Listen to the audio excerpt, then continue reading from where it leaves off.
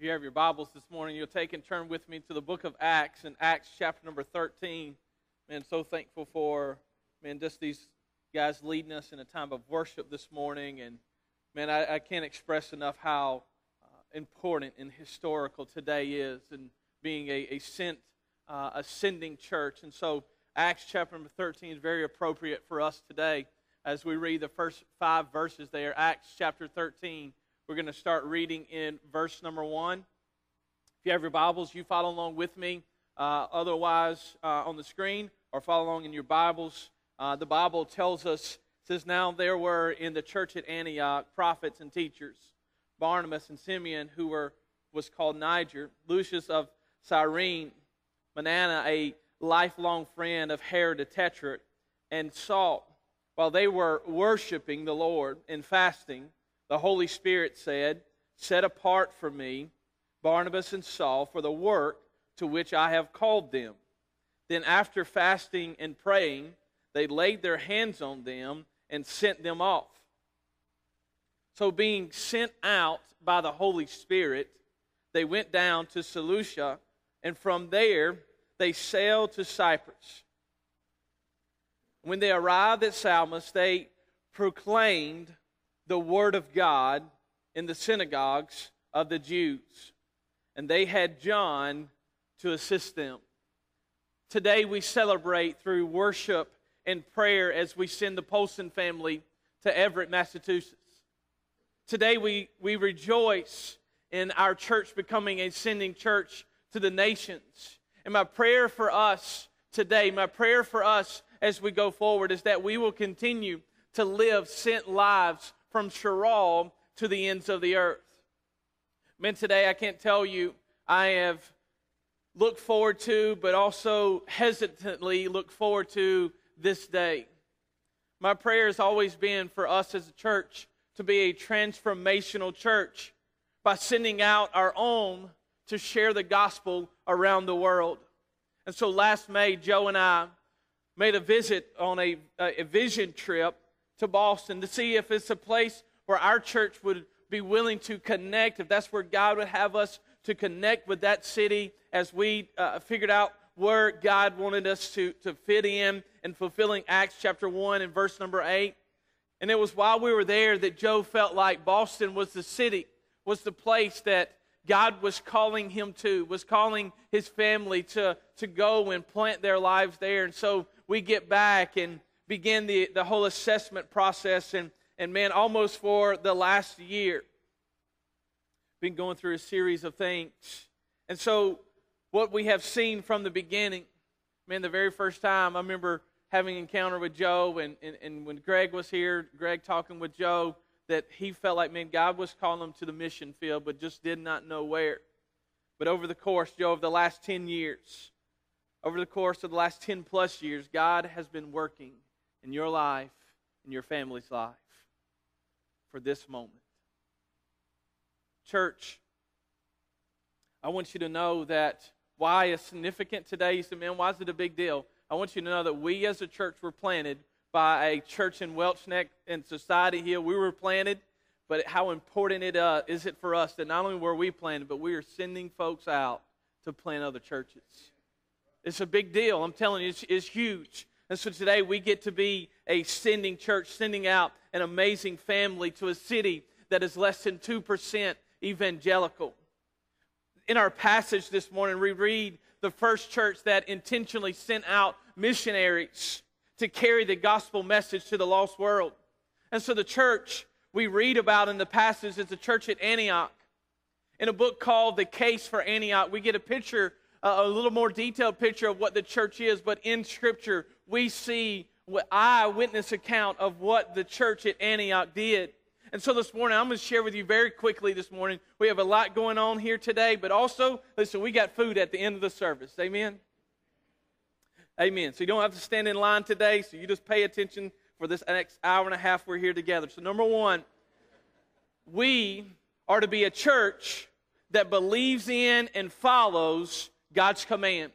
We are to be a church that believes in and follows God's command. Listen, Matthew chapter 28 and verse number 19 says, "Go therefore and make disciples." baptizing them in the name of the Father, in the name of the Son, and the name of the Holy Spirit. The Bible tells us God's command for us is to go and make disciples. Ed Setzer shared, God has chosen the church to make known His manifold wisdom.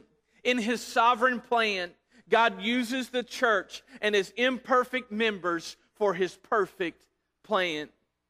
Church, we have been commissioned and commanded by King Jesus to evangelize the whole world. Listen, every single person of the 7.7 billion people on the planet is to be the object of our evangelizing passion. Every single person of the 17,104 people groups in the world is to be our focus, our mission strategy. Listen, every single person of the 7,173 unreached people groups, a population of 3.1 billion, is to be the assignment of our 44+ thousand churches. Listen, every single person of the 5.7 million unengaged people, meaning no gospel presence at all, must not be left off of us praying for and lifting them up. Listen, as Matthew chapter 9 and verse 37 and 38 tells us, it says, send forth laborers into the harvest. Church, we must believe in the gospel message that God has commanded us in the Great Commission to take the gospel to the nations. And in the book of Acts, we see this coming to fruition from Acts chapter 1 and verse number 8, where God tells us that the Holy Spirit will come and descend and that we are to go and take the gospel to the ends of the earth. But church, we must continue that in the 21st century. Antioch, composed of transformed people, transformed its community, the Mediterranean region, and the world as we know it. Antioch now was a large, complex, pluralistic, multicultural city. It was the third largest city in the Roman Empire with a population of 500 to 800,000 people. Now I want you to think about that. 500 to 800,000 people. And this is before indoor plumbing. This is before a complex sewer system would be ever installed. This is before a systemized garbage collection and disposal. Let's think about that just for a moment. Listen, we complain when the trash don't come pick up in our neighborhood on Wednesdays. But I want you to think about this for a moment. Third largest city. Located today 12 miles from the Syrian border. Antioch was known as a cosmopolitan city of religious pluralism, worshiping a pantheon of gods and goddesses. But I want you to understand this morning, church, that the gospel thrived in Antioch. The gospel thrived in Antioch. The church at Antioch was empowered by the Holy Spirit. Listen to this, the intentional sending out of missionaries to overseas locations was unique to the church in Antioch. In the book of Acts, the gospel had advanced outside of Jerusalem mainly due to persecution and a few special cases of divine intervention, like Peter being called, was going to visit with Cornelius, and then Philip and his encounter with the Ethiopian. But up to this point, people have been forced out of Jerusalem, but they have taken the gospel with them.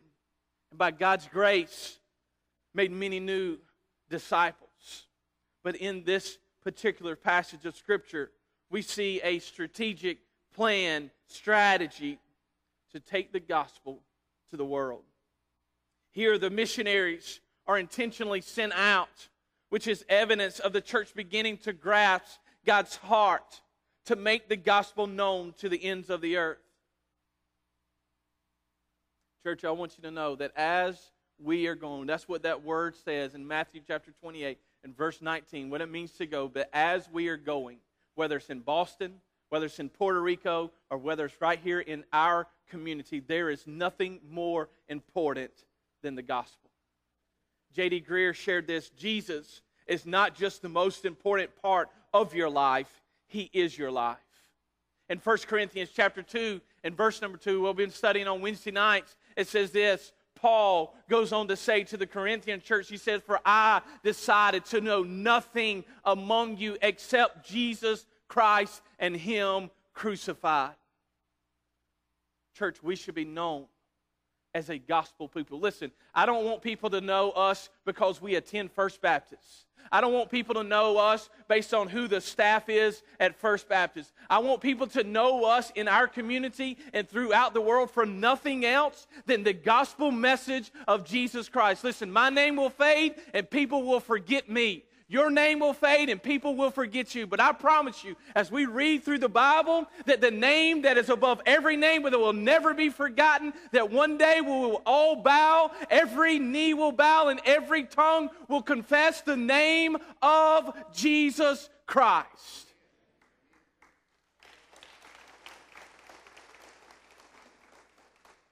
Listen, we only have bandwidth in our communities to be known for a couple of things. And I want nothing more than be known for the gospel.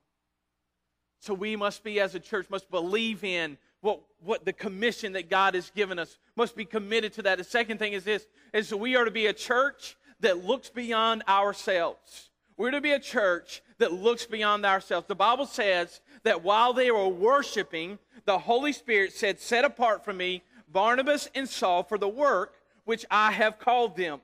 And so in Acts, we read about these two men, Barnabas and Saul. When you hear that, you go back and you look through the book of Acts and you get some more description about these folks. In Acts chapter number 9, we read about, we read about Saul, who goes on in chapter 13. It says it's also called Paul. We read about his conversion. In Acts chapter 11 and verse number 24, we read a description about Barnabas, and it says very simply this, that Barnabas, a man full of the Holy Spirit. Now, some of us in here may think, well, man, how in the world is a person supposed to be filled by the Spirit? Is there a formula? Is there some steps I need to take? I want you to know that there isn't a formula, there isn't some steps, but I want you to know there's some aspects to it. And the first thing is this, to be full of the Holy Spirit. Number one is this, is it happens at conversion. When you surrender your life to Jesus Christ, the Holy Spirit comes to live and dwell inside of each and every one of us. And it's at that moment and at that time we have all of the Holy Spirit that we will ever need. But also, another aspect of being filled by the Holy Spirit is surrendering control of your life. Now, I want you to think about this. How many of us would be willing to say this morning, I have a problem giving up complete control of my life? Don't raise your hand because we would all have to do it. Amen? We all like to be in control of our lives and what we do and all those things. Listen, I wish I could control so many parts in my life, but I can't. It's out of my control. And I am to surrender everything that I am to Christ. He is to have complete control of my life. Now, listen, it's not ideal to take your whole entire family and move to Boston from everything that you know, surrounded by family and friends. But guess what? For the Polsons, it's not about them controlling their lives, but it's about Christ being in control of their lives. How about in our lives? Are you in control, or is Christ in control of your life? But I want you to also understand this about the Spirit. A third aspect of the Holy Spirit, being filled by the Holy Spirit, is stopping sinful behavior. Listen, since the Holy Spirit enters your life at conversion, being filled with the Spirit is more about removing barriers. Barriers to His flow through you, obtaining something new. The Bible warns us in 1 Thessalonians chapter 5 and verse 19. It says, don't quench the Spirit. Don't quench the Spirit. Can I tell you, there's a lot of Sundays we quench the Spirit. How? We neglect spiritual disciplines like praying during the week. We neglect spiritual disciplines like reading our Bible, like worship. And I want you to know this. This is probably one of the biggest reasons we quench the Spirit is our attitude and our actions. When we come in with a bad attitude, a selfish attitude, our actions have spoke about that all week long. Listen, it's hard for the Holy Spirit to work in that because you're controlling you instead of allowing the Holy Spirit to live in control of your life. But the Holy Spirit we must be full of the Holy Spirit. Church, I want you to know that the Holy Spirit today is alive and well and still working. He's still working. Listen, a transformational church experienced the power of the Holy Spirit in their worship service right here in Acts chapter 13. They had a holy expectation. Something will happen every time they gather together. How about us? That every time we walk through the doors of this church every Sunday, do we have a holy expectation that God is going to show up and do something in my life? Do we have that kind of expectation? Listen, when we ride through the fast food, we expect it to be fast food. When we sit down in the restaurant, we have expectations that what we order is what we're going to get. Anybody ever got something wrong?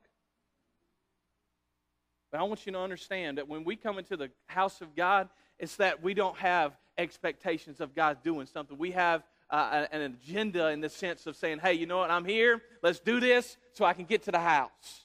But every time we come in the doors of the church, there should be a holy expectation for God to move and work in our church's life, but in our lives individually. You with me this morning? Listen, I know that the Holy Spirit is working in the Polson's life. Why? Because just over a year ago, under a year ago, last November, we found out that Joe and Jesse had to raise $75,000 for their first year. Man, you talk about just overwhelmed by that. And right now, Joe, you tell me if I'm wrong. I try to find and research, but I know we've done some things. But at the end of July, we have raised, along with your giving, right at $75,000. Amen?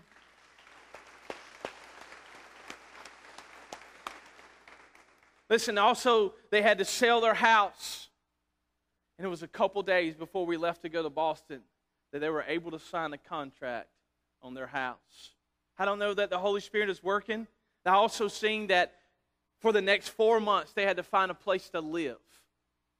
They were supposed to be living in a place called Somerville. It's not opened up until November. They had to find somewhere else to live. But God opened the opportunity to live in a city called Brighton for the next 4 months for just a whopping $2,950 a month. But you know the good thing about that?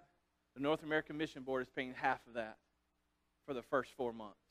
Man, I'm telling you, there's no doubt that the Holy Spirit is moving and working in their life. Listen, then this past Tuesday, we were in Everett. And there were 8 of us that were walking around Everett, and we were just praying over the city, praying for God to show up and just to move and open up doors. And then Mark Phillips, which is the pastor of Pine Grove in Chesterfield, he walks around and he walks up to this First Baptist church. And he's taking a picture, and the lady yells at him. Says, hey, he thought he was in trouble for taking pictures. And she comes up to him and says, hey, would you like to come inside and see our place? And she begins to tell him, and we come up at about this time, she begins to tell him that for the last 2 years, they don't have a pastor. There's 2 services that are held there. It's a Haitian service, and what's the other one? Portuguese service that's taking place there. But every single month, 500 people that come through that place to get food and to get clothes. God opened up this past Tuesday a door for the Polsons just to be able to get in, just to start serving, and just to start loving on the people in Everett. Man, I'm telling you, God is at work. There's no doubt in my mind that God has been at work through this entire process. The church at Antioch, the Bible says, as we look at that as they're worshiping, it gives you understanding as you go on to read that the church at Antioch, they sent 2 of their best. 2 of their best to go and spread the gospel. Now, I got to tell you, selfishly, I want Joe and Jesse to be here. I'm with Joey. I want them to stay. Amen? But as I think about this, there are 46,000 people in Everett, and there's no life-giving church. That it would be selfish for us as a church to say, hey, you can't go. And so I want you to look here at a few pictures that we've taken of Everett this past week.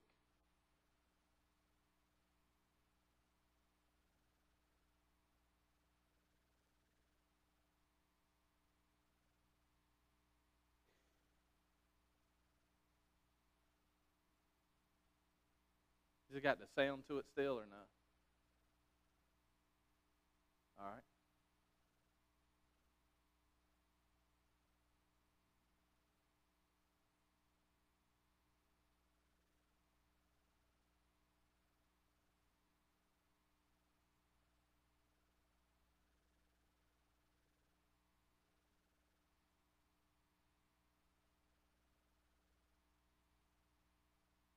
Scott, can you turn the sound on? There is power, come on, in the name of Jesus.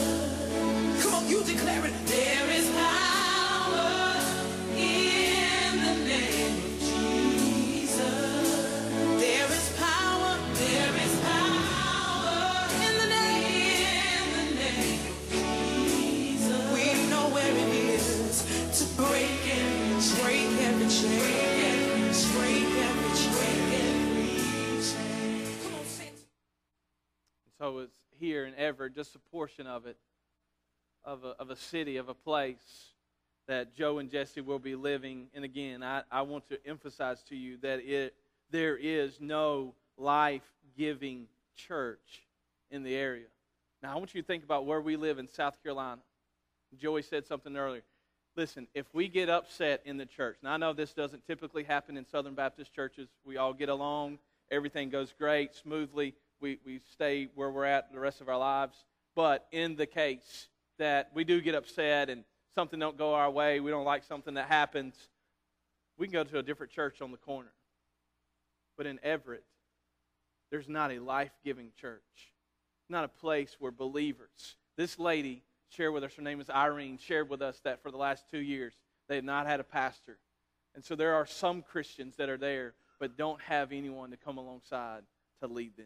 Church, I'm telling you, God is sending the Polson family. I want to remind you that it was first in Antioch, in chapter 11 of Acts, that they were called Christians. It was a demeaning and it was a demoralizing and ridiculing way, because you know what? All they wanted to talk about was Jesus. Church, may we be known. May we be known because of who we talk about. And that message of the gospel of Jesus Christ. The third thing is this. We're to be a church that commits to praying and supporting the Polsons and the other missionaries. We're to be a church that commits to praying and supporting the Polson. Now listen to me. I want to clarify something right now just to kind of get this out of the bag. But I want you to know something, that in 3 months, the Polson family, they're not coming back to Cheraw. I want you to understand that as of today, this afternoon, Joe and tomorrow Jesse's going to be leaving, that for the rest of their lives, they're going to be living in Boston. It's going to take years. It's going to take a long time for it to come up, and I want to go ahead and preference you on this for us to understand that even right now, as of today, there's a friend of ours that Joe will be partnering with named Dan Coe. I want you to know that they only have a small number of people, and they've been there almost 6 years as a church plant. They have maybe 25 to 50 people at the most. And so I want you to understand that this process that we are entering into, that by this time next year, we're going to look and go, man, Joe, where's the building at, dude? How's the church growing? How many members do you have now? That's not how it works. I want you to know that what is taking place today is a lifelong investment for Cheraw First Baptist Church.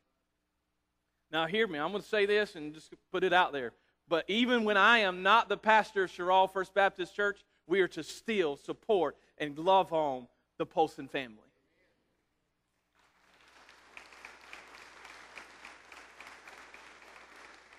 Because I want you to understand, it's not my vision, not Joe's vision, but this is God's vision that we just happen to get to be a part of. Church, I'm telling you, you may just be sitting here and go, man, let's just get this thing over and want to get some chicken. I want you to understand that this right here is a majorly important day today. There are churches all across our state, all across the United States that would love to have a service that they are sending out somebody from their church to go and plant somewhere else. It's a big deal. But we must be a church that commits to praying and supporting them. When we read in Scripture, the Bible says that they were worshiping and fasting. And then the Bible goes on to tell us that as they are being sent, the Bible says they laid their hands on them and they prayed for them. And I want you to know something, that every single Wednesday night is our time where we set aside to pray specifically for at least 30 minutes on Wednesday nights together. I want you to put faces to that every Wednesday night that Joe and Jessica can know that we as a church are going to be praying and lifting them up, that they can count on that. But I want you to also know that not only must we pray for them, but we must support them financially, and we must care for them in the days to come. I promise you it's going to be lonely. I promise you it's going to be days of hardship. I promise you that it's going to be some difficult times, but I want you to know, Joe, as from me as pastor, I love you dearly. Man, I'm so thankful for you. And we as a church are going to support you. We're going to stand behind you. We're with you, no matter what. No matter how often you make me angry. But I want you to know, man, that we love you tremendously. And so what I want us to do at this time, I've asked Steve Howeiler, which was on the vision trip with us, the mission trip with us this past week. I want him to come and just kind of share why he believes it's important for us as well to continue to support the Polsons. So, Steve, if you would come.